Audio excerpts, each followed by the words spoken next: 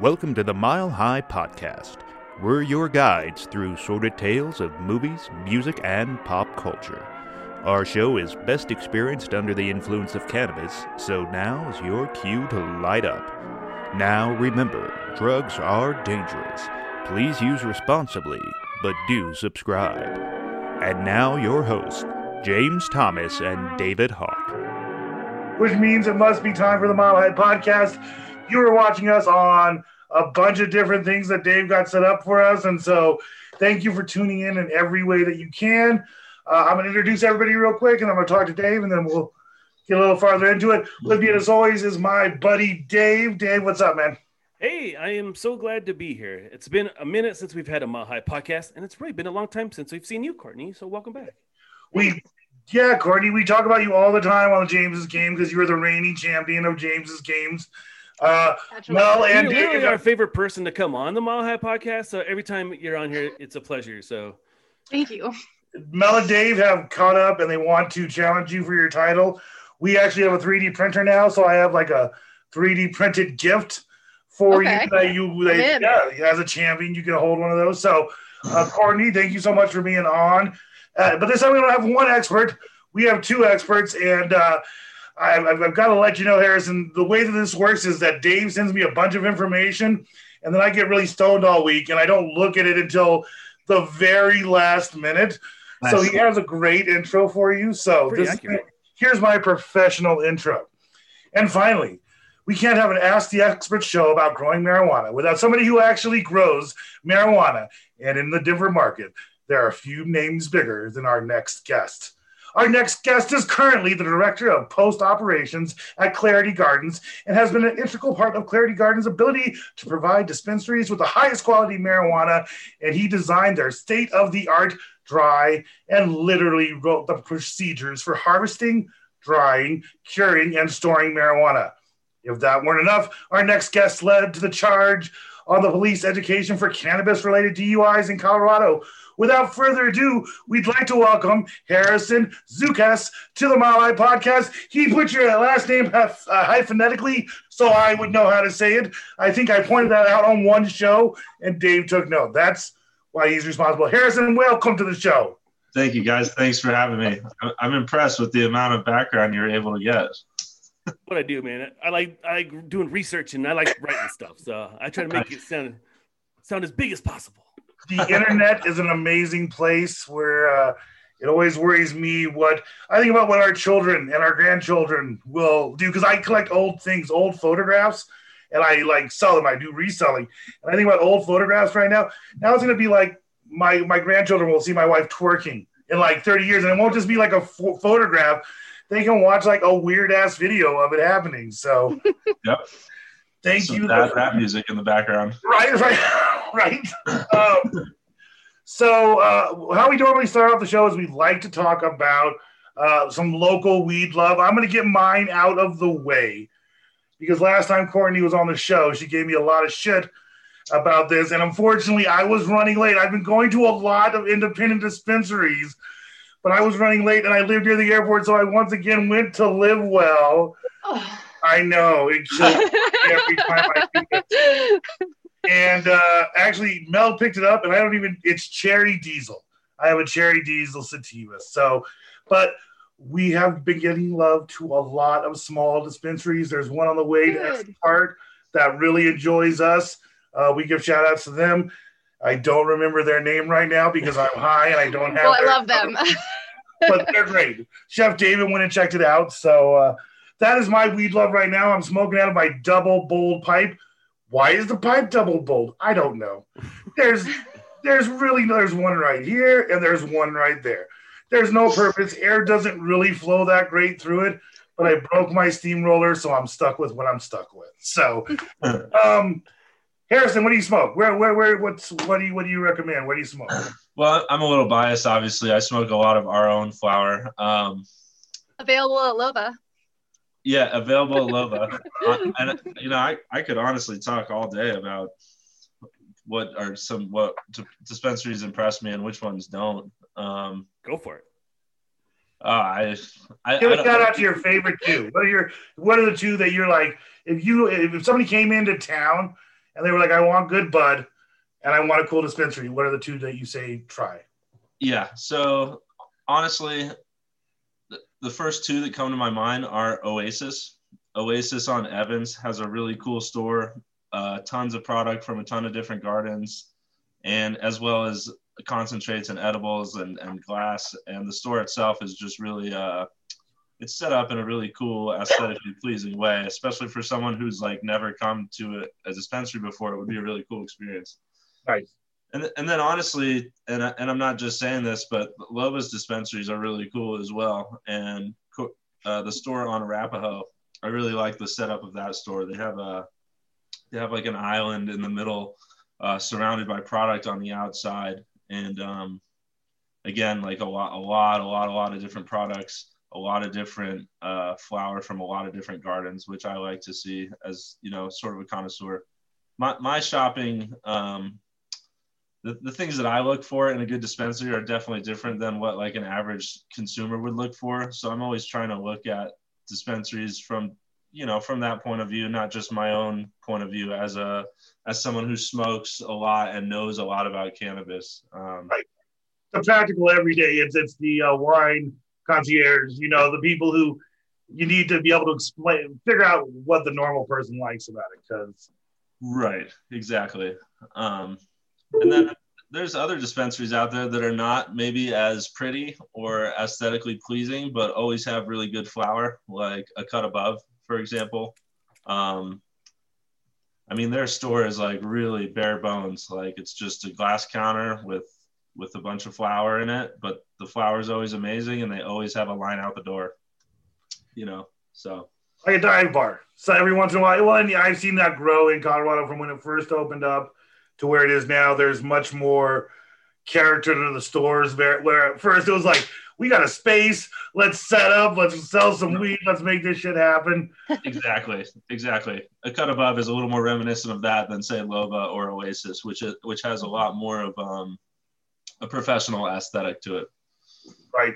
Vegas does that too. When I went to Vegas just recently, some of their dispensaries are just crazy. They're an experience on themselves before you even get up to the weed counters, and that's how they planned it out. You know, that's the kind of city you were in. So Denver's getting there though. Yeah, I love it. I mean, I was never impressed with the old school way of buying cannabis, where you check in, wait in a lobby, and then are, you know, immediately face to face with a bud tender who's sort of like trying to upsell you on things. And right. See, for me, the old school way of buying cannabis was in King Super's parking lot at 10 o'clock at night. Look for the gold car. Right.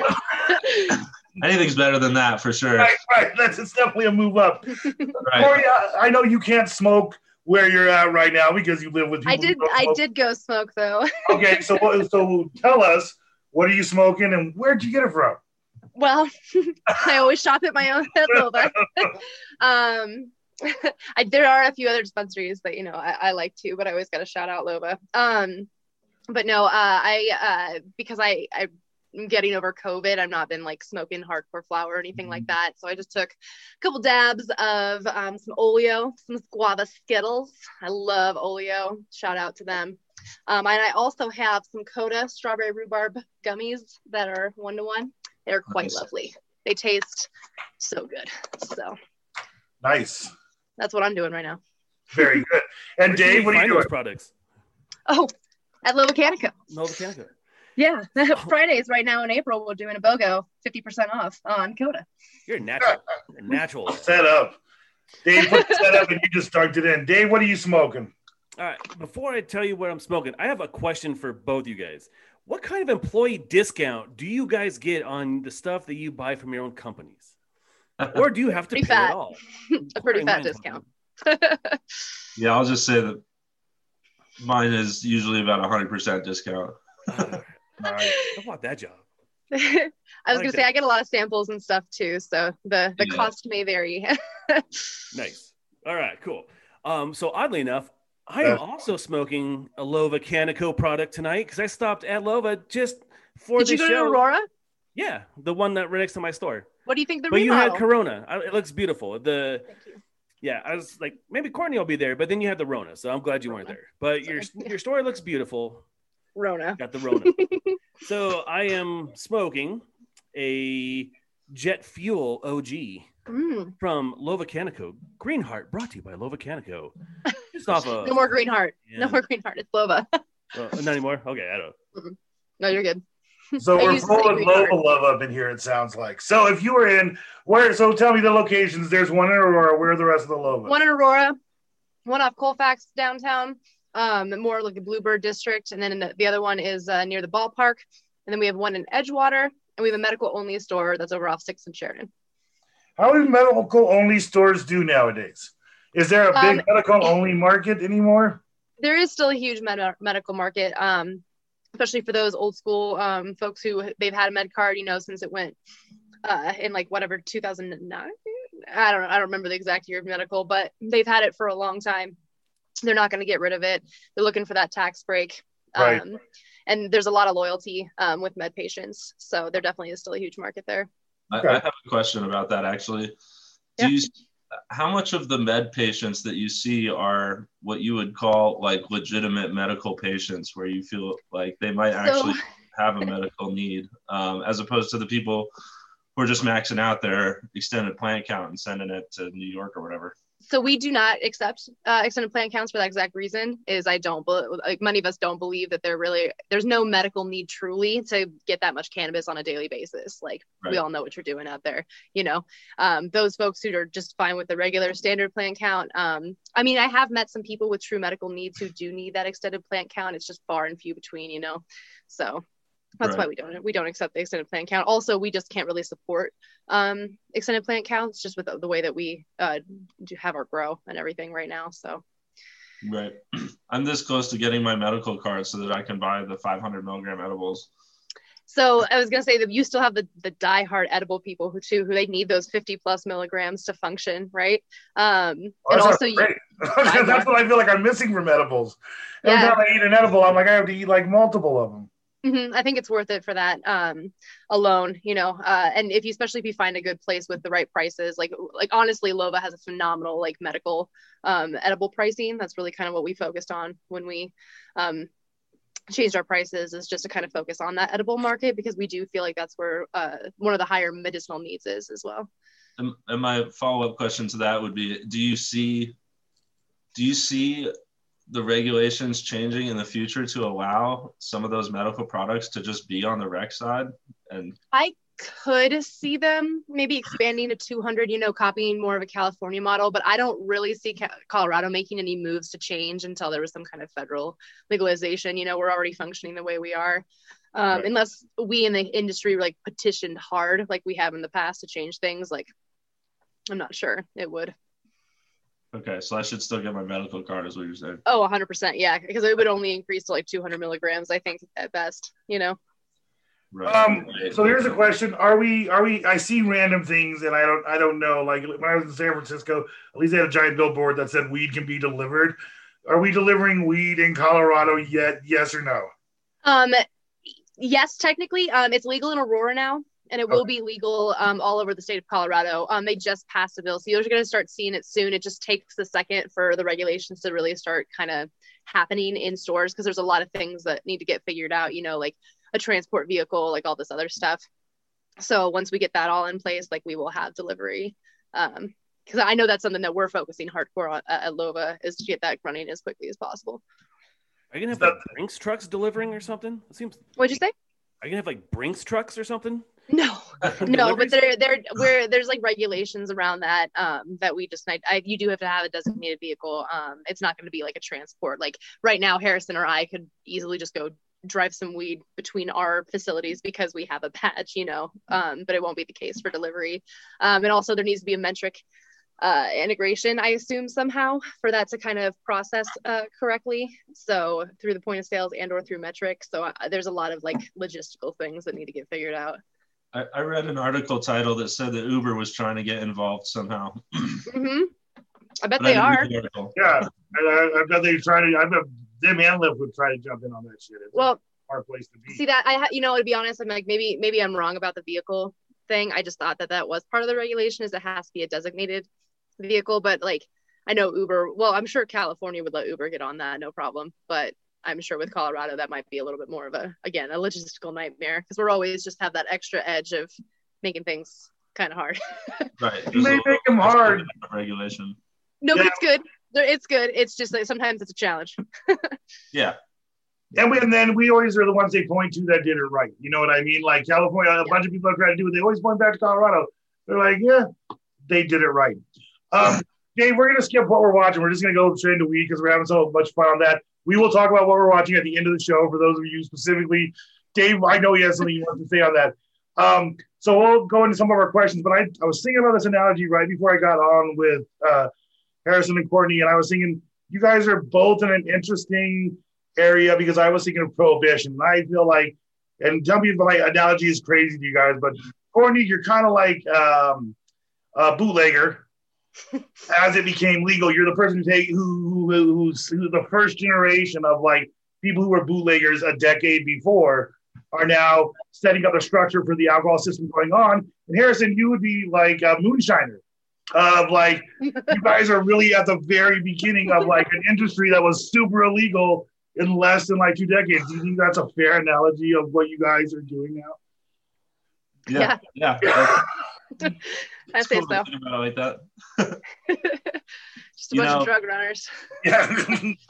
Just a funny little story about that. When I was 18, I told my mom that I wanted to work with cannabis, and I was living in Vermont at the time.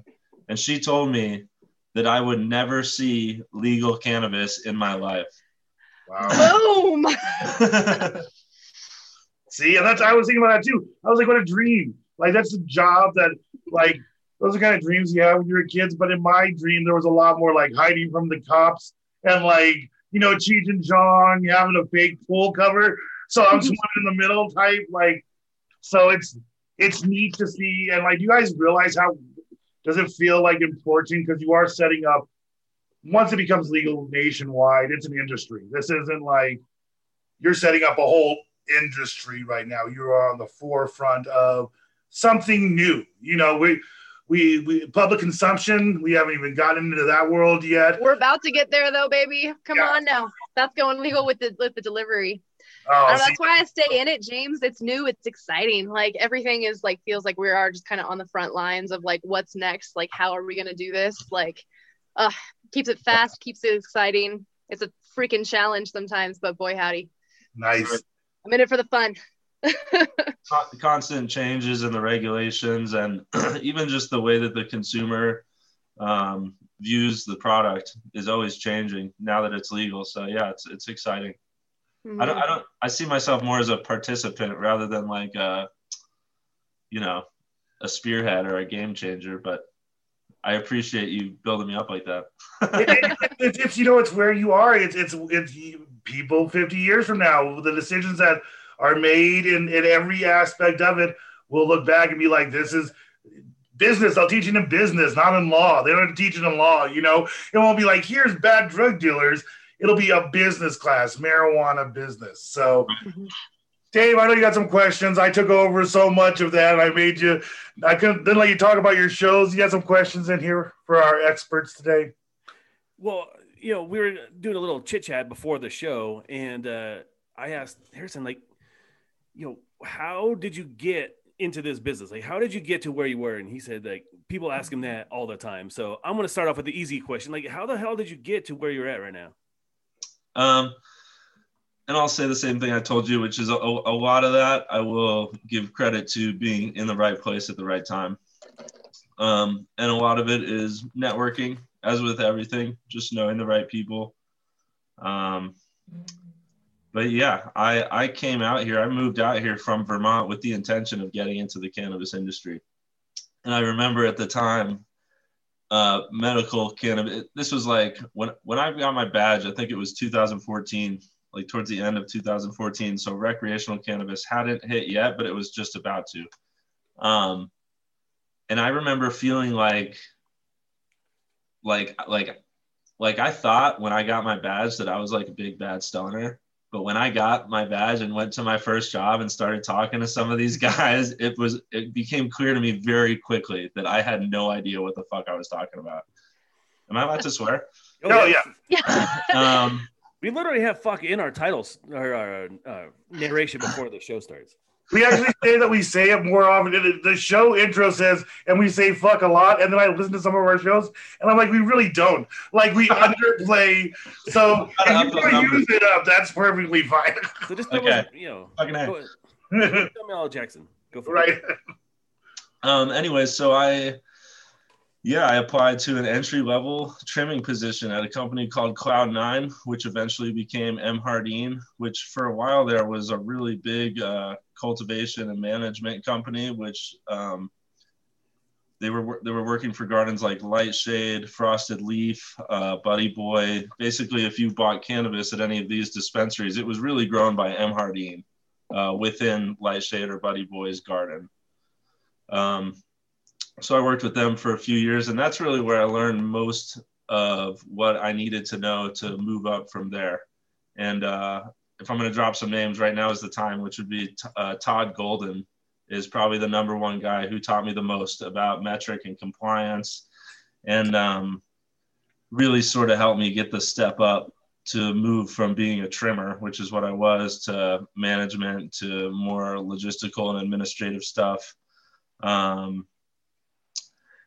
And then also just really, I would give myself credit for having that initial passion. Like when I realized that I didn't, like that I thought I knew what I realized I didn't know. Right. That sort of, at first it was really intimidating, and it was almost like, fuck, I'm too late. Like I got to the party too late. But for anyone that's thinking of getting into the industry, it's definitely not too late. And it wasn't too late then. And I learned a lot. Yeah. And so I just learned as much as I could, as fast as I could. And, I really wanted to. This has been my dream my whole life, was to get into this industry and, hopefully one day have my own garden. And so, yeah, I'm on the way right now. See, that's cool because, and like you said, most people, when they think that when you feel like you're at the top of your game at something, or you're the best, like you said, the best stoner out there, you're the number one stoner, and then you meet people, there is that intimidation factor. You're like, well, fuck, I'm out. Okay, clearly you're better at this than I am. I'll go figure something else out to do. So yeah, there's a persistence in that. And I knew a lot of people who had the exact same dreams that only got so far because they weren't willing to do that little extra step. I have a question. Do you have room in your industry for one 40-something person with lots of management experience who currently runs a coffee shop? Dave, yes. All right. Yeah. It's a good question. Let's talk. That comes from our YouTube listeners. I'm just... You're part of the industry. That isn't Dave's mom. Actually, funny enough, we do actually have a question from Facebook. How ready is our supply... how ready is our supply from going national, like being able to fulfill national legalization? Colorado can't do it. No. I mean, like Alabama, they go legal. How quickly can they grow enough stuff to supply their entire state? It would depend on how quickly all the it depends on the regulations in the state, so what they need to go through to get that grow ready, and then Harrison, you should talk. Oh, you're fine. It's going to take at least 3 to 4 months after that for the plants to get to the shelves. It timed with construction and all that to get everything, good to go. I'd be super impressed if somebody got a license and was able to get cannabis onto somebody's shelf within 4 months. Yeah, it would probably take 6 to a year. Yeah. Especially if you're starting from the ground up. Is it because I would imagine structurally it would be better if a state went medical. People want it to be legal right away, but if you have a pre-existing medical marijuana industry in your state, does that increase the speed and ability to get started? Oh yeah, if there's some sort of pre-existing market, absolutely. What Courtney was saying about the regulations also plays a really big part into that. A lot of these states, when you see them come online with legal marijuana, they only give out so many licenses, or they'll do these weird things where they'll space them out where only X amount can open in this time, and then or it'll be like a lottery system. It's weird. Right. I think it's an interesting question, because I think it's very possible for if somebody did it right, if the states were to do it right, like right the first time, you could absolutely have states that were providing cannabis within 4 months, like Courtney was saying, of legalization. But a big part of that is the regulations and how quickly they allow people to, move forward with their licensing and permits and whatnot. It's a lot. It's a headache setting up a garden. It's a lot. Yeah, and then the dispensary side too. Like, there's a lot that goes into that as well. The interesting there's been point a lot about of talk, that. I was gonna say there's been a lot of talk about capping potency limits. If we go to like a more naturalized, are they gonna start enacting these potency limits? That's both my lead experts started laughing at me, so I'm assuming my question is hilarious. We're laughing because testing, as we both know, are kind of a joke sometimes. Right. Especially for flowers specifically. That would just be so silly. It makes no sense to me. That's like a suburban soccer mom thing that they're trying to please that audience for some reason. Same. There's a lot of regulations that we still have that only please that audience, that don't actually do anything to practically protect the consumer. For example, limiting gardens by their plant count, that actually does nothing to protect the consumer. But for some reason, like that audience, that soccer mom is like more comfortable knowing that we're limiting the number of plants that the garden can have. Yeah. And also like knowing that potency is like put on there, but there's so many things that can be done to manipulate those results. Yeah, don't get me started on the testing regulations. Like, it's the testing regulations in Colorado are I think it's really great and it's important that we have them, but right now in their current iteration, they're pretty fucked. Does that mean you don't have a federalized on the sticker? I'm sorry. How accurate are the potency percentages on those stickers that you get? Okay, so they're not. I'll just put that as like you could be within a range, and I think some places probably do better than others as far as like maybe taking a consistent sample or a compliant sample, I should even say. But there's also the way that the potency samples are tested in the labs, which is basically when you see that percentage, what that number means, like say you have 25% THC, what that means is that when that bud got to the lab and they tested it, by volume, by weight, 25% of the bud that you gave them was THC. The problem with that is that marijuana is naturally wet. It's a plant. It has a lot of water in it. And so when you measure against weight and you have moisture inside the bud, you're also measuring against the water weight. And so if you were to take the same bud and cut it in half and dry out one half and not the other, you would get wildly different potency results from the exact same bud. And so when you send a sample in, a lot of places will dry the shit out of their bud first because they know it's going to increase the potency. But the fact of the matter is, it's still the same bud. It's still the same potency, but you would get a different number if you sent in a drier version of the same bud. Yep. And so it's my opinion that the way they could fix that very easily is by requiring the labs to remove all the moisture from the bud before they test it. And then on the potency label, instead of just having X potency, it would read at 0% moisture, X potency.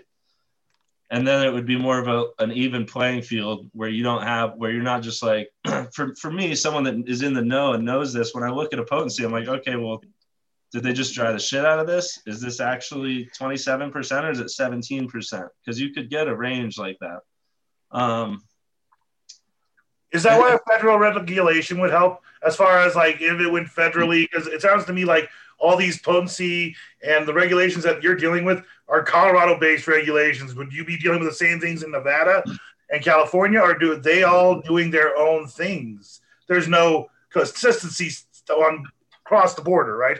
Yeah, no, that's a good question. I know that like when I go out to California and I buy cannabis there, a lot of those guys it's still sort of like the Wild West. Like they don't like some stuff's tested, some stuff isn't. The bud tenders don't really know half the time.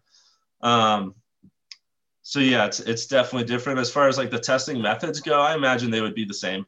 Like the way that they test for potency out there, it's probably the exact same as they do in Nevada and the exact same way they do out here.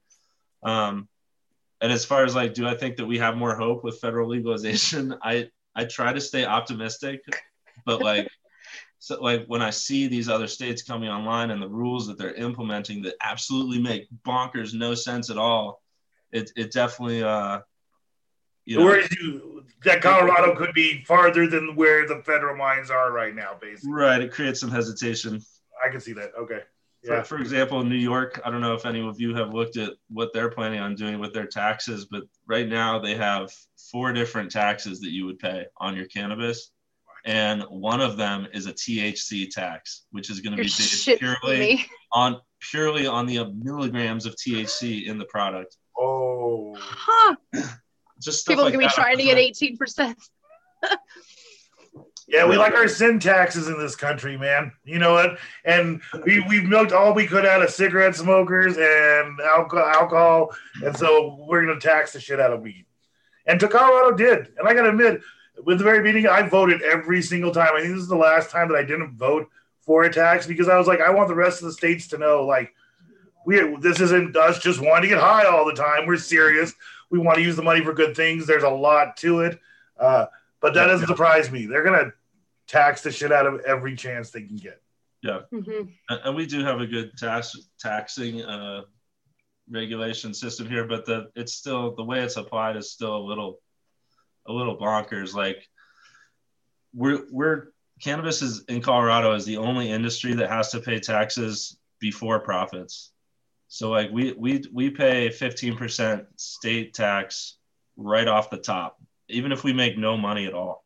If we're selling our cannabis at a loss because the market's low, we still have to pay 15% of that sale price right off the top. And that in itself is a lot of the reason why a lot of these companies go under, is because it's hard to operate at a profit right away. And then you're paying these taxes and it gets very burdening. See, that's crazy. Do you think, Dave, do you have another question? Yeah, actually, we have a couple of questions actually about the growing side. So I'll kind of steering off of the legal side, and we're going to come back because I know you do something really interesting with the Colorado weed DUI limits here in Colorado, and do a lot of education for the police department. So we're going to come back to that kind of towards the end, but we're going to get into some actual growing questions. A question was, growing cannabis is an art. What are some of the biggest challenges to growing your weed? What I tell people is that growing good cannabis is really easy. Growing a lot of good cannabis consistently every time at a commercial scale is not easy. It's much more difficult than taking care of a few plants at your house, or even a dozen plants at your house. When you're talking about thousands and thousands of plants, keeping in a production cycle, keeping on top of the inevitable problems that occur, it gets crazy. I describe it to my coworkers as running downhill sometimes. Like you're when you're running one of these gardens, it feels sometimes like you're sprinting downhill. And if you trip or if something gets in your way, you're just going to crash. And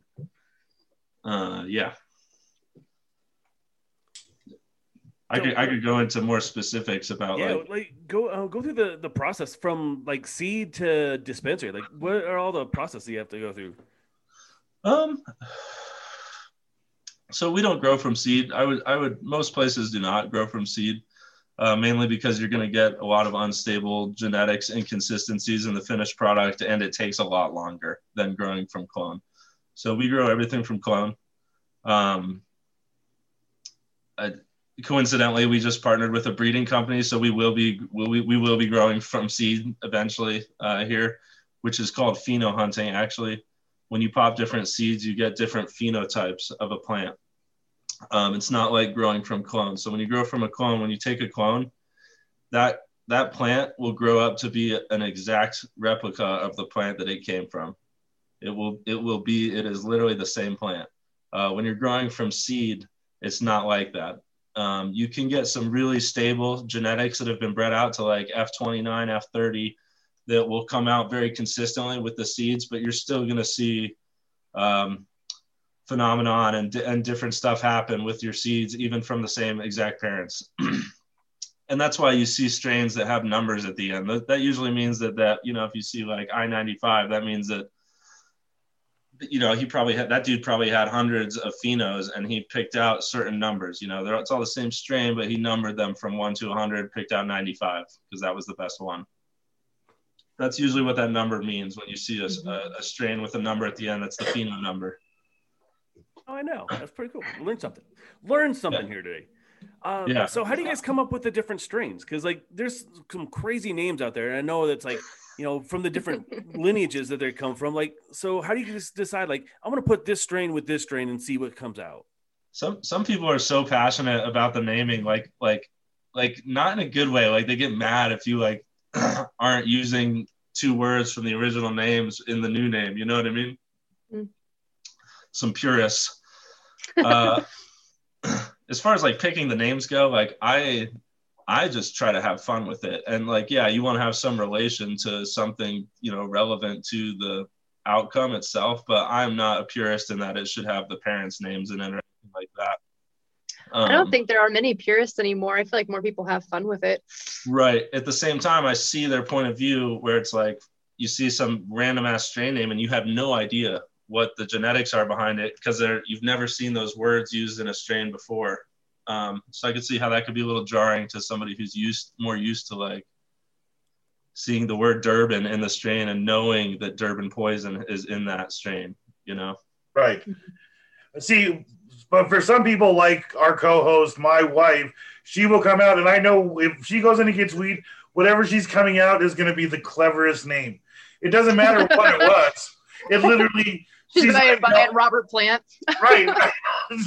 That's what I'm going to get. Whatever the cleverest name or the fruitiest sounding name is. And she says it all the time. She's like, I just whatever sound has the best name out there. Hey, James, we got some questions coming in from YouTube. So this is very exciting. We've only been on YouTube for maybe like 3 shows. And so we're getting some great feedback from our folks on YouTube. Harrison. Claire Z asks, what's your favorite strain to grow and why? Also, does Harrison have a sister? Because if he does, I bet she really cool. That's my sister. Claire Z is my sister, everybody. A favorite strain to grow? That's a tough question, Claire. There's easy strains to grow and hard strains to grow, and really all I care about is the finished product. Mainly because these days I'm not back there getting my hands in the dirt. I don't have to worry about if it's difficult to grow. So I don't know. I have my favorite strains, but it's mostly what I like to smoke. As far as like in the garden, it's so funny because I'm in the garden all the time. That what I like and what I consider cool is not what people would even think about. Like my favorite strain to grow would probably be like the cooler looking ones when they grow, because they looked, all the different strains grow so differently from each other, and every now and then you'll get one that's just like, whoa, like that looks like aliens bred that thing on Mars and somehow brought it down into our garden, you know? Like, nice. Thanks for the question, Claire. So my mom and dad, they're avid watchers and sponsors for Truckee Pacific and the Mile High Podcast, and they are coming in with a question. They said, okay, basic question. When you grow indoors, they say you have to have total darkness. How does that translate to growing outdoors? And how does that work? You know, that's a really good question. And I've honestly, I'll say right off the bat, I don't really know the answer to this. I've asked a lot of gardeners, like, why do we worry so much about the tiniest light leak in our garden? But the full moon outside is way brighter than that little light leak. And I've honestly never gotten a good answer. So I don't really know why that is, but it does seem true that like in our rooms, if we have a tiny ass light leak, it can have disastrous effects in that room. Interesting. Yeah, it is interesting. So yeah. Another question. I wish I had a better answer for you. That's okay. We appreciate it. And another question coming in from YouTube. Packrat asked, "What's the highest THC level you guys have grown?" Going back to your question about potency. I don't even like to brag about this number because, again, I don't care so much about the potency range, and I think it's all BS. But one time we had a strain where the plant was really stressed out and it wasn't doing well at all. And oftentimes in that situation, they will produce a lot more THC. And that goes back to what I was saying earlier, where it's actually really easy to grow really good pot, because if you fuck it up, it could become danker because of that. Different stressors can cause your plant to start producing more resins and terpenes and THC. And obviously that's a good thing for the end consumer.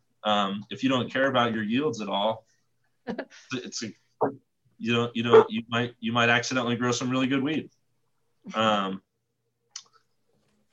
I forget what the original question was. Sorry. What was the highest potency limit or potency of cannabis that you grew? Oh yeah. So anyways, that strain was 41% THC. I should say though first that was before they changed the regulations where, so you have THCA and Delta 9 THC, and one of them gets you high and one of them doesn't. One of them converts into the other, and I'm spacing out right now which it is. I believe it starts as Delta 9 and turns into THCA. Might be the other way around. But they used to allow you to combine those two numbers when you tested your cannabis, because you will get some activated THC, which is the THCA, which is what gets you high in your dry bud before you burn it. But when you burn it, that's what activates it.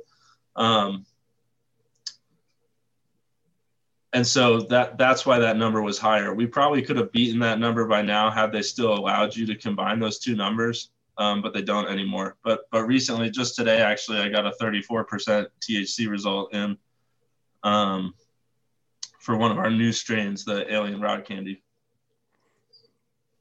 So, wow. So when you harvest your stuff, like, do you already have shops that you're going to say, I'm growing this, it's amazing, so I'm going to go out to my partners, or do they just order, give me all the good stuff and I'll, tip you a little bit extra on the side or something? Like your sushi market or something?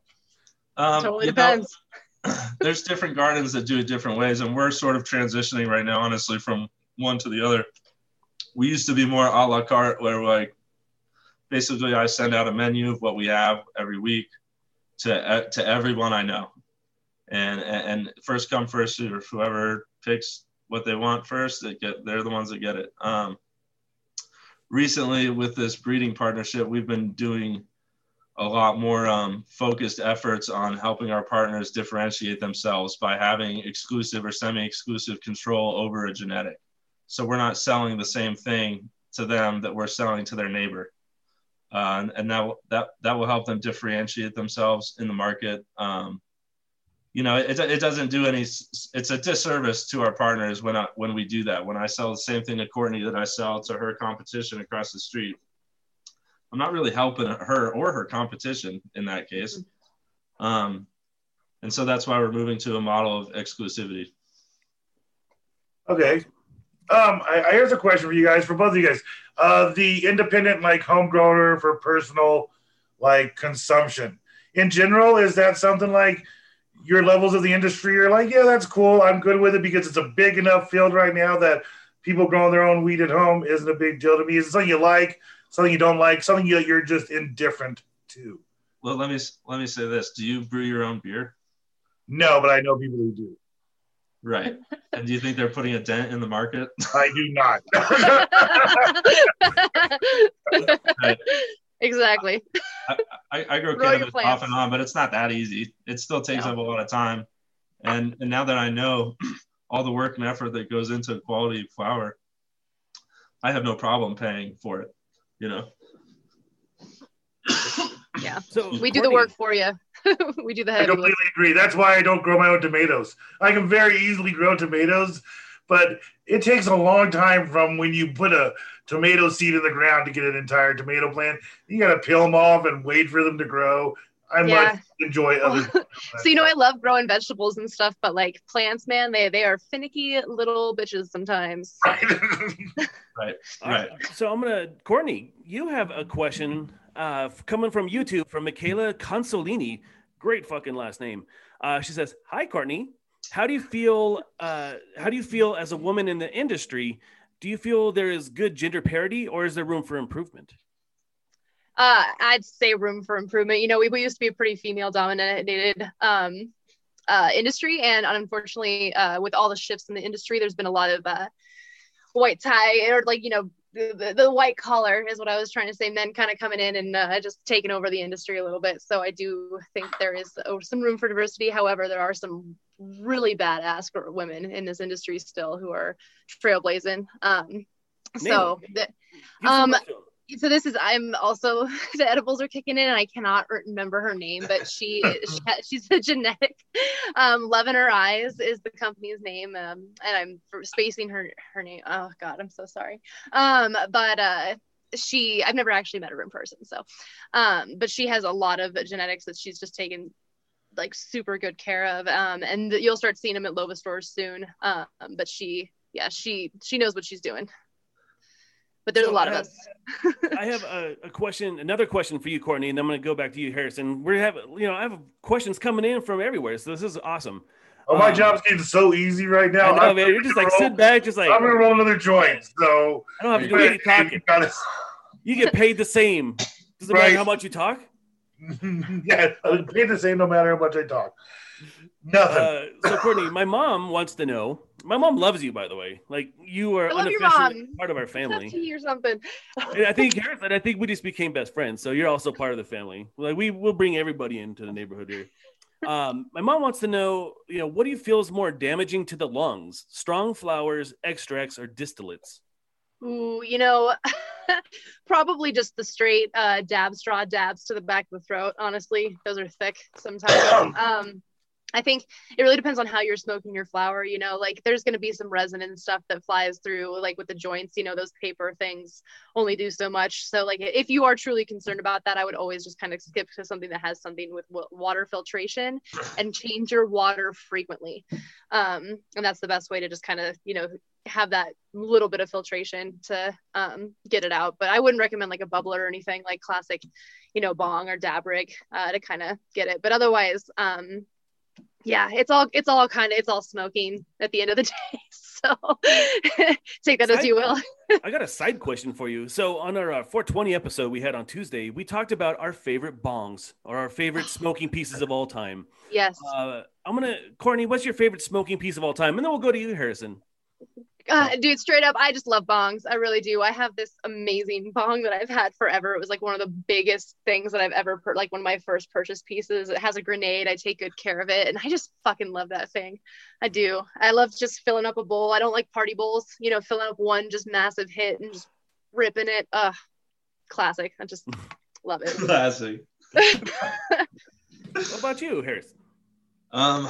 It's tough, man. I don't smoke out of glass anymore. I exclusively smoke joints, which I think is probably, in my opinion, the unhealthiest way to smoke. But I've had, besides blunt wraps is definitely worse. I've had some glass in my life that I definitely grew pretty attached to. I think probably my first bong, it's funny because we broke it 3 days after buying it. But I'll never forget that bong.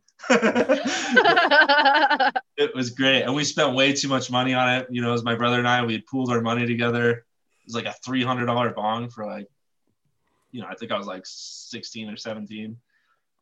It's a big deal. What was the devastation like when you saw the pieces laying on the floor? I was so pissed. I had left and I came back and my brother had put it on the floor next to him in a chair, and he spun around and knocked it over and broke it.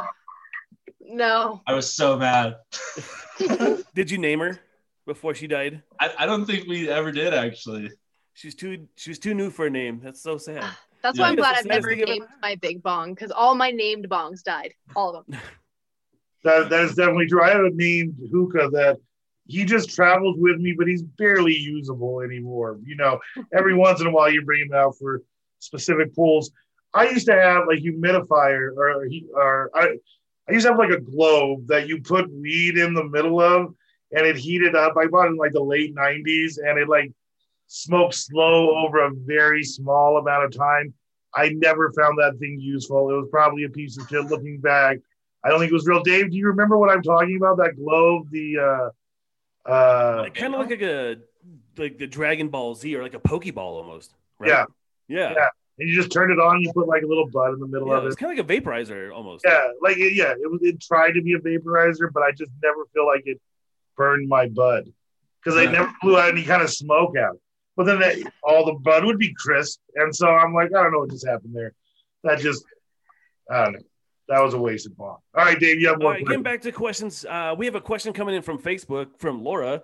I used cannabis during my breast cancer treatment, and I was bummed to find out my anti-cancer hormone therapy is less effective if I use CBD or cannabis.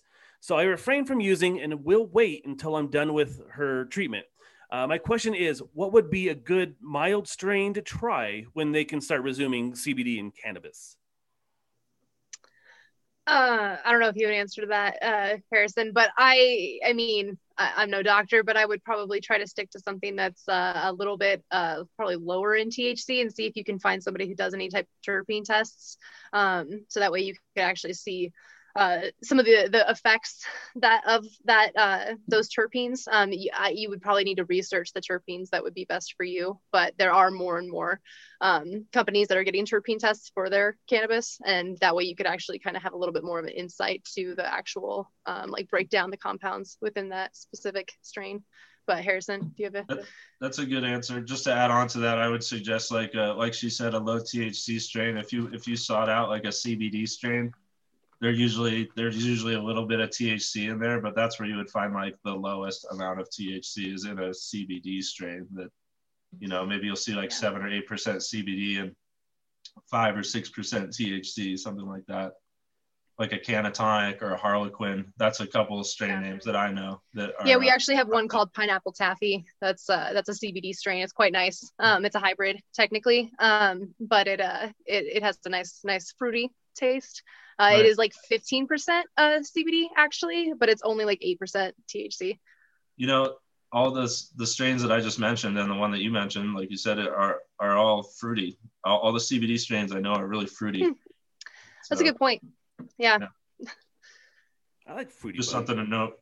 Yeah, that is interesting. I would expect it to be a little bit more like, I guess earthy, because straight CBD flower. Have you ever smoked just like hemp? One of those hemp things. Or have you ever looked at it? It's usually not the prettiest flower. Like CBD flower, you might look at it. The person asking this should know it won't look too pretty. That's normal for CBD flower, for it to be like kind of brown, maybe. I don't know. Right. Yeah, ours isn't a brown. It's more purple. It's just like honestly the breakdown of it is that there's kind of like smaller buds. It's not as commercially pretty, I would say typically.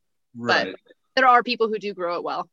I do have a follow-up question though. So CBD is like the new White Claw. It's like everywhere and everybody, all the housewives are like all about CBD. So they get all the shit like the CBD rubs and the like.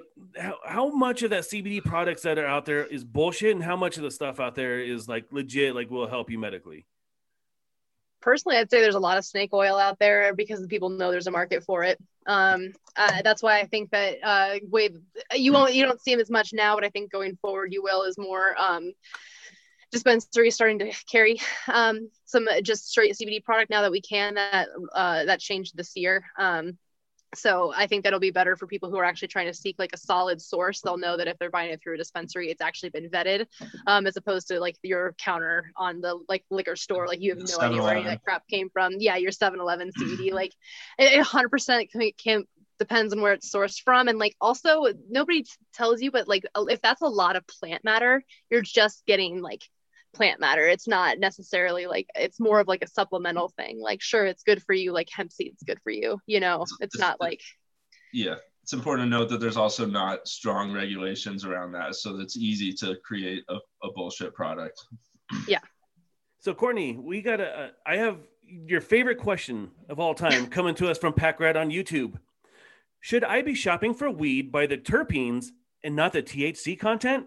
Courtney Gunn, go. Yeah, shop in literally for anything but THC content. Like, what do you like to see? What do you like to smell? Terpene tests are just now kind of becoming more frequent. You're not going to be able to shop specifically by that, unfortunately, quite yet. There are dispensaries that cater more to it, like Lova, but you're not going to be able to get it for everything because it totally depends on if the grower tests for terpenes.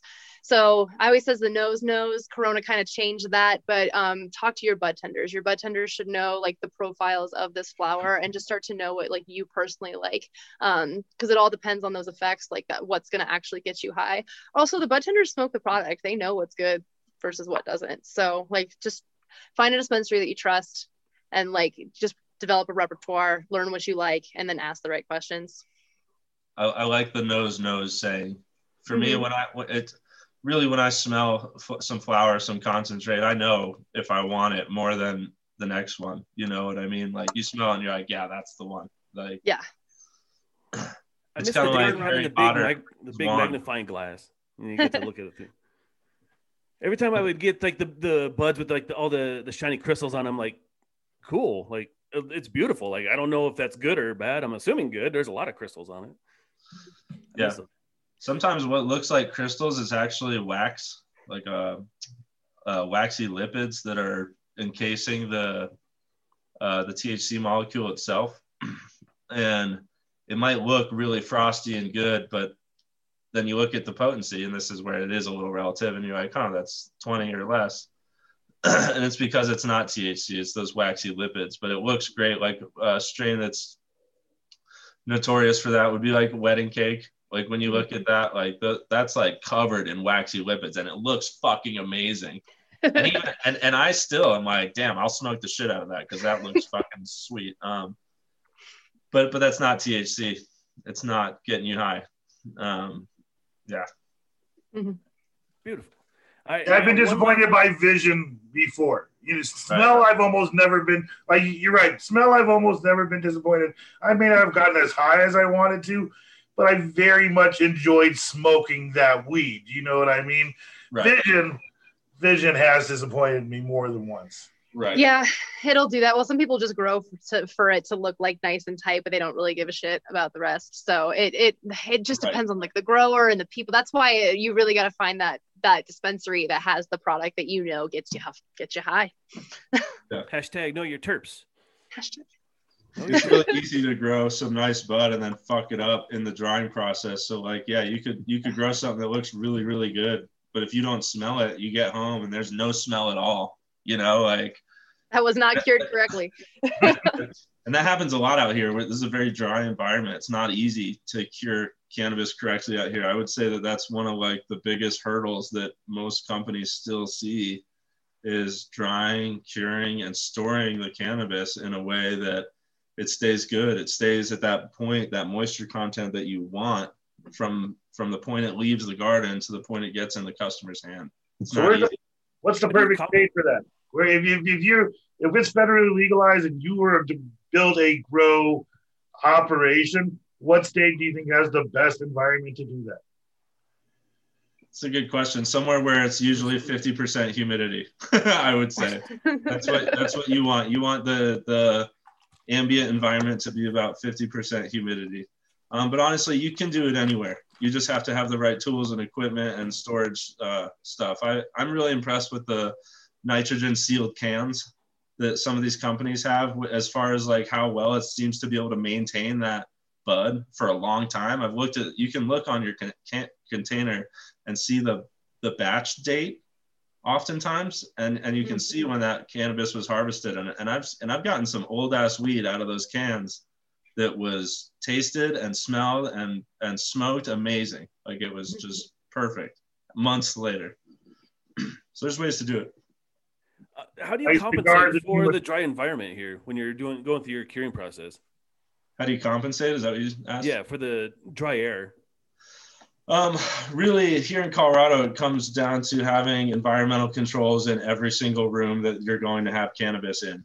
Like you literally can't have a room that doesn't have humidity controls and temperature controls if you're going to have the flower in that room. Because when even for 10 minutes, if you bring some flower into a room that's 20% humidity, you are destroying terpenes, and that bud is drying out quick. There's something called the vapor pressure deficit, which is a relationship between the temperature and the humidity, which causes something to, different things to transpire moisture faster or slower. And so that takes into effect too. So you have to control the temperature as well.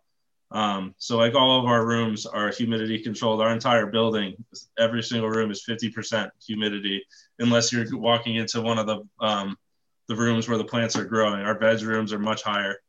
Our mom room is much higher. Yeah. All right, Dave, see if you have another really great question in there. And then I actually got literally one last question. I think everybody's questioned out on all our platforms. What are some of the emerging trends in the cannabis industry? Is it heading more towards vape, waxes, or are you seeing a higher demand for flower? Probably a better question for Courtney. Yeah, so honestly, like right now, one of the biggest things that just hit the market is like live resin gummies, and now everybody is trying to follow up behind dialed in gummies, which are so good. Harrison, you should try them. I'll get you a sample. What is that? They're made with live rosin, so the high is a lot more pure. I would say it's actually closer to like dabbing. Like it's a heavy high. It hits people who aren't super used to edibles like really hard too. But they are super delicious. They use sous vide, which is super fancy, to infuse the oil into the gummies. So that means they're 100% homogenous.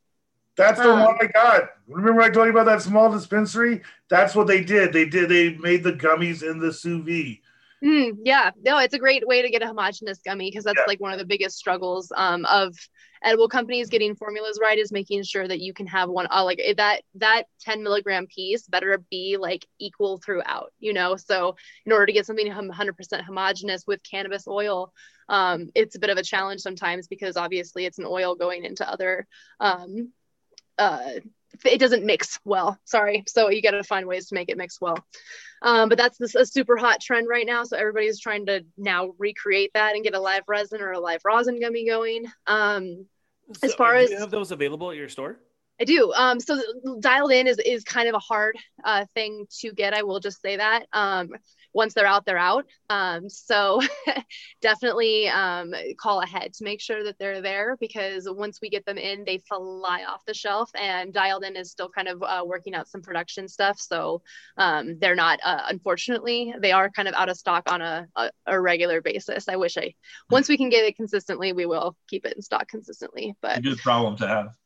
Yeah. But they fly off the shelf and they're super good and super worth it. So I highly recommend. They are a little more expensive, I will say, but again, worth it. And then also flower is never going to go away, so people I think are trying to jump on the next evolution. So branding, people are starting to brand their gardens, or trying to kind of find that exclusivity with certain dispensaries, so that you can kind of start to have people who are seeking out the dispensaries for either those specific strains or that specific grower. I think that's kind of where the market's heading, is just more exclusivity, because before it was like, okay, Blue Dream, I'm buying it from 50 or like 5 different grows, now Golden Goat, a lot of people were sourcing their genetics from very similar places. So I think you're starting to see that shift and change. But yeah, that's really kind of where it's at right now. There's going to be a regulation change for cartridges again soon, so I'm sure that'll shift that. But other than that, July, I believe. What is the change though? I wasn't. No metals. It's going to be ceramic only. Interesting. Which poses a challenge, honestly, is for everybody. But consumers, I don't think are going to like it, because ceramic cartridges tend to clog pretty quickly. So I think people are now be on the next evolution of ceramic cartridge that doesn't do that consistently goes through. You'll get like 1 out of 5 that are just like, they don't finish to the end. And if there's one thing that I know consumers hate, it's when you can't get your last little bit of oil in a product that you just paid $60 for. So we'll have to see how that goes. Yeah. We at our company, we sort of, we're kind of banking on the idea that the market is going to move towards those vape pens. Like, we believe what Courtney said, there will always be a flower market. but we think that 10 years from now, maybe even sooner, most consumers are going to want a cartridge and a pen. It's just easier. You don't agree? I don't agree, just because, I mean, cartridges are the things I think that have gone through the most turmoil in the industry, to be honest. I mean, it's true that it's quick, easy, and awesome, but like, come on, Harrison, are you ever going to just switch from a... No, I won't, but quick, easy, and awesome is our middle name. Yeah, right. I could totally see like the Budweiser / Soccer Mom consumer. As it becomes more available, I think those are the people that are going to want something quick, easy. They don't want to learn how to roll a joint or pack a bowl or carry a grinder or do all these different things. It's so much easier to just push a button. We really think, and I agree, that it's going to move towards that for the general consumer as it becomes more widely available. But I also agree with you in that there's always going to be a flower market, especially for connoisseur flower, just like there is microbrews, you know. Mm-hmm. That's a good point. But you're right. I think that you kind of said it exactly right, where I think like cartridges and stuff like that do end up being more like the Coors Light, kind of like Budweiser, not so much like craft fire, you know, just easy going. Well, I think there's a convenience level. I mean, I have to admit, I'm a pure flower person. I love smoking bud. But I have had different cartridges at the time. And if you find a good one, I will use it on a repeated basis. I will still come home and smoke my bud, or take my bud if I'm going to go someplace like I really want to use it. But just for like when I just want to take a hit walking down the street, the pen, the vape is definitely something that I enjoy. My most recent thing has been the dab pens. The dab pens where I can put the live resin in there, and just that's been very convenient. But I think I could buy both. That's the only thing they do, even more than edibles. And I've had the edibles that you were talking about, and they are delicious. They're the best kind of edibles that I've ever had, the ones done in the sous vide. But I think both. I think both is definitely the possibility on that. Yeah, cartridges are pretty big. I smoke a lot of carts, to be honest. So like I smoke a lot of joints and carts, and that's. I mean, I guess you kind of put it differently, so I kind of agree with you. I guess more now with like it going federally legal, because like right now, at least in Colorado, I kind of feel like the cartridges are basically as big as they can get. You know, we've done so much to it that you have live resin carts, like unless somebody comes out with that like next crazy hot thing, you know. And I think proprietary pens are not ever going to be as big as people want them to. It's interesting, but it's fun to see the evolution of it. So we'll see how it goes. It's because it's what I was saying. I think you're right. It's because the consumer is generally uneducated, and that Budweiser consumer, they don't care about the brand. They just want to get high. They're like, does that cart work in my battery? Then yeah, I'll take it. Sick. I'll take it. Yeah.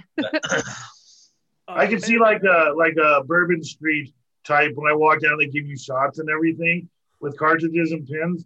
I mean, if you've got some legalization, people could sell different things like you would a shot. You know what I mean? Just going down the street. Yeah. Way easier than you would like loose bud. It's a little tricky, a little trickier. But I got one more question, James. Okay. I really wanted to hear about this before we signed off.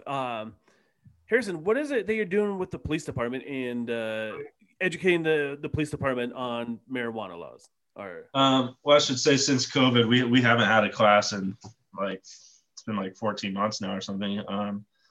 But prior to that, and hopefully coming up soon, I think CDOT just ordered a couple of classes, or is thinking about it. Something the boss, the lawyer who actually runs the show over there, was telling me that CDOT might be placing quarterly classes. And basically it's basically cannabis 101 for police officers. But it's focused around determining whether or not somebody is too high to drive, and helping the officers, recognize what that looks like. It's a 2-day class. Officers from all over the country come in sometimes. We've done it in California. We've done it in Vegas. But most of the time it's here in Denver. We've traveled to multiple cities in Colorado as well. But it's pretty cool, man. Like it's pretty eye-opening for a lot of these officers, especially the ones that are coming from out of state that don't have legal cannabis. Like it's pretty scary sometimes too. Like the how little information or how little these guys know about the drug that they're dealing with. But that's part of the reason why I do it too. Like we've had some like breakthrough moments with some of these officers where they're literally like crying, where they're like, I've arrested the wrong people. Or holy shit, I've been doing this wrong, or judging these people the wrong way. Because of another part of the class, a big part of the class is that we bring, this is the part that I operate, is that we bring in volunteers to come in, and they do, it's kind of like a wet lab, which is what the police officers do with alcohol, where they bring people in, they drink alcohol, and they do roadside tests and stuff to determine if they're too drunk to drive. We call it a green lab, where we bring these people in and they do dabs, and sometimes they'll eat edibles, and every now and then we'll throw in a wild card who's like also drinking or maybe just drinking, and they'll meet the officers sober, and then they'll go get high, and then they'll come back and to the same officers and do roadside tests, and and these guys will ask them questions and sort of learn about these people and what somebody who's really high looks like. So for that being high part, we do it twice. For the first time, I asked people to get high enough where they'd be uncomfortable driving, and then after that session of roadside tests, we go back and I ask them to just get as high as you can comfortably get without like freaking out or whatever. And so that way, when they come back in, these police officers can look at someone and and talk to them and interact with them and be like, okay, this is what somebody who's blazed out of their mind looks like. And do you start doing that again? How do you get this job of the person who goes and gets really high and then comes back? Because that's where do I send my application? Right. Yeah. What are the qualifications? Yeah. I was tapping the wrong resources at first. I had a hard time finding volunteers, and then I started posting in Colorado Badge Network, which is a Facebook group. And every time I do that, I get, I only ever need like 6 to 10 people at the most, and the first time I posted, actually, I got over 100 people that wanted to volunteer. Nice. It was crazy. It was absolutely crazy. I couldn't respond to all of them. I felt bad. That is awesome. But yeah, the answer to your question is to respond to that post before anybody else does, because that's usually how I recruit. Over the years, people have been like, I'll do it. Just remember me. But I'm sorry, guys. Like, I'll just say it right now. Like, I don't remember you. It's not worth remembering because there's so many, and I'm sorry. You're just going to have to get lucky like everyone else. There you go. That's great. I always ignore those kind of posts. I better keep an eye out for that shit. All right. So, there's the last watch this transition, because I know Dave wanted to desperately do this, and I'm sure he had something to talk about. Getting high and weed, you also sit around and watch TV sometimes. And I would really like to know, before we let you guys go, what have we watched recently? And I want to start with, actually, Dave wrote me a list of how we're going to start this. Harrison, you get to go first. Harrison, what do you watch? What are you watching? What do you recommend people to get blazed and watch? I'm going to have the worst answers because I don't watch a lot of TV, and I've been watching, like, I just paid for Disney Plus. Yes. And I literally have been watching the Mickey Mouses from like the early 30s, like 1937, 1938. Oh, yeah. And they're pretty cool. And they're in HD, and I do recommend them. I think you and James just became best friends. Right. Nice. And I just started watching season 2 of Mandalorian last night. Mm-hmm. I'm a Star Wars fan. I do like Star Wars, not so much the new movies as much, but Mandalorian's pretty good. It's fun. And Baby Yoda is just so fucking cute. You can't not, you don't know his name yet, do you? No, I don't know his name yet. Oh my God, he's got a name? It better be Baby Yoda. I watched 0 episodes season 2 either, so that's the interesting thing. And I watched the whole first season that came out. Okay. Yeah, Disney Plus. There's a lot of fun things on Disney Plus. Oh yeah. Yeah, it's cool. There's a lot of stuff on there. I have to admit, I'm watching every episode of the Mighty Ducks Game Changers because I fucking love the Mighty Ducks, and the show is great. How old are you, James? I am 42. Oh, okay. I remember when the Mighty Ducks, that first movie came out, and I was probably 8 or 9, and that shit blew my mind, changed my life. You know what? I used to. here's the thing. I love the original Mighty Ducks, and I just missed the second Mighty Ducks because I was like, it's just the same movie over and over. But it's not. It's actually almost a better movie than the original Mighty Ducks. The second you get the Knuckle Puck, but the series is great. D2, Mighty Ducks? Yeah. The Quack is back? Yeah. The Knuckle Puck, the introduction of the Knuckle Puck, it changed the game. It changed the game for the Duck. Courtney, what are you watching? Well, I just had Rona, so I watched all 40 hours of The Crown on Netflix. It was awesome. I'm a big British monarchy fan, so I was like, yes, let's do this. I'm in. Also, had you seen any episodes before that? Before you got sick? Started? Okay. From scratch, all 4 seasons, hour-long episodes. Go. I also just love Disney movies, so I had in the interim. I watched just like Moana and Coco and Hercules and all my babies. You guys see Soul? Oh, I fucking love Soul, man. Beautiful tears right here. Yeah. Trent Reznor. It's on Disney Plus. Coming out on Sunday. You can check out. Trent Reznor did that? Trent Reznor, he did him and Atticus Ross did the soundtrack for Soul, and they're nominated for all the piano and shit. Yeah. Oh my god. Oh, Harrison, watch it. It's good shit. They were nominated for 2 movies. They also did Mank, the soundtrack for Mank, and they're all nominated for an Oscar for that as well. Well, hell yeah, that's freaking Courtney cool. are Trent Reznor fans from way back in the day, so yeah, that's awesome. I didn't know that. Oh, he's such a badass. So what I have watched, and then I'm going to let Dave, because Dave always watches a bunch of cool different shit. I have to say I've been reality showed a little bit. I got Discovery Plus, and they have a show called Race Around the World, which is like, I don't know if you've ever seen The Amazing Race. It is a British version. And what they do is they start you in one country. Like the last season, they started in Mexico City, and they had to get all the way to the bottom of Venezuela, like the northernmost city in the world.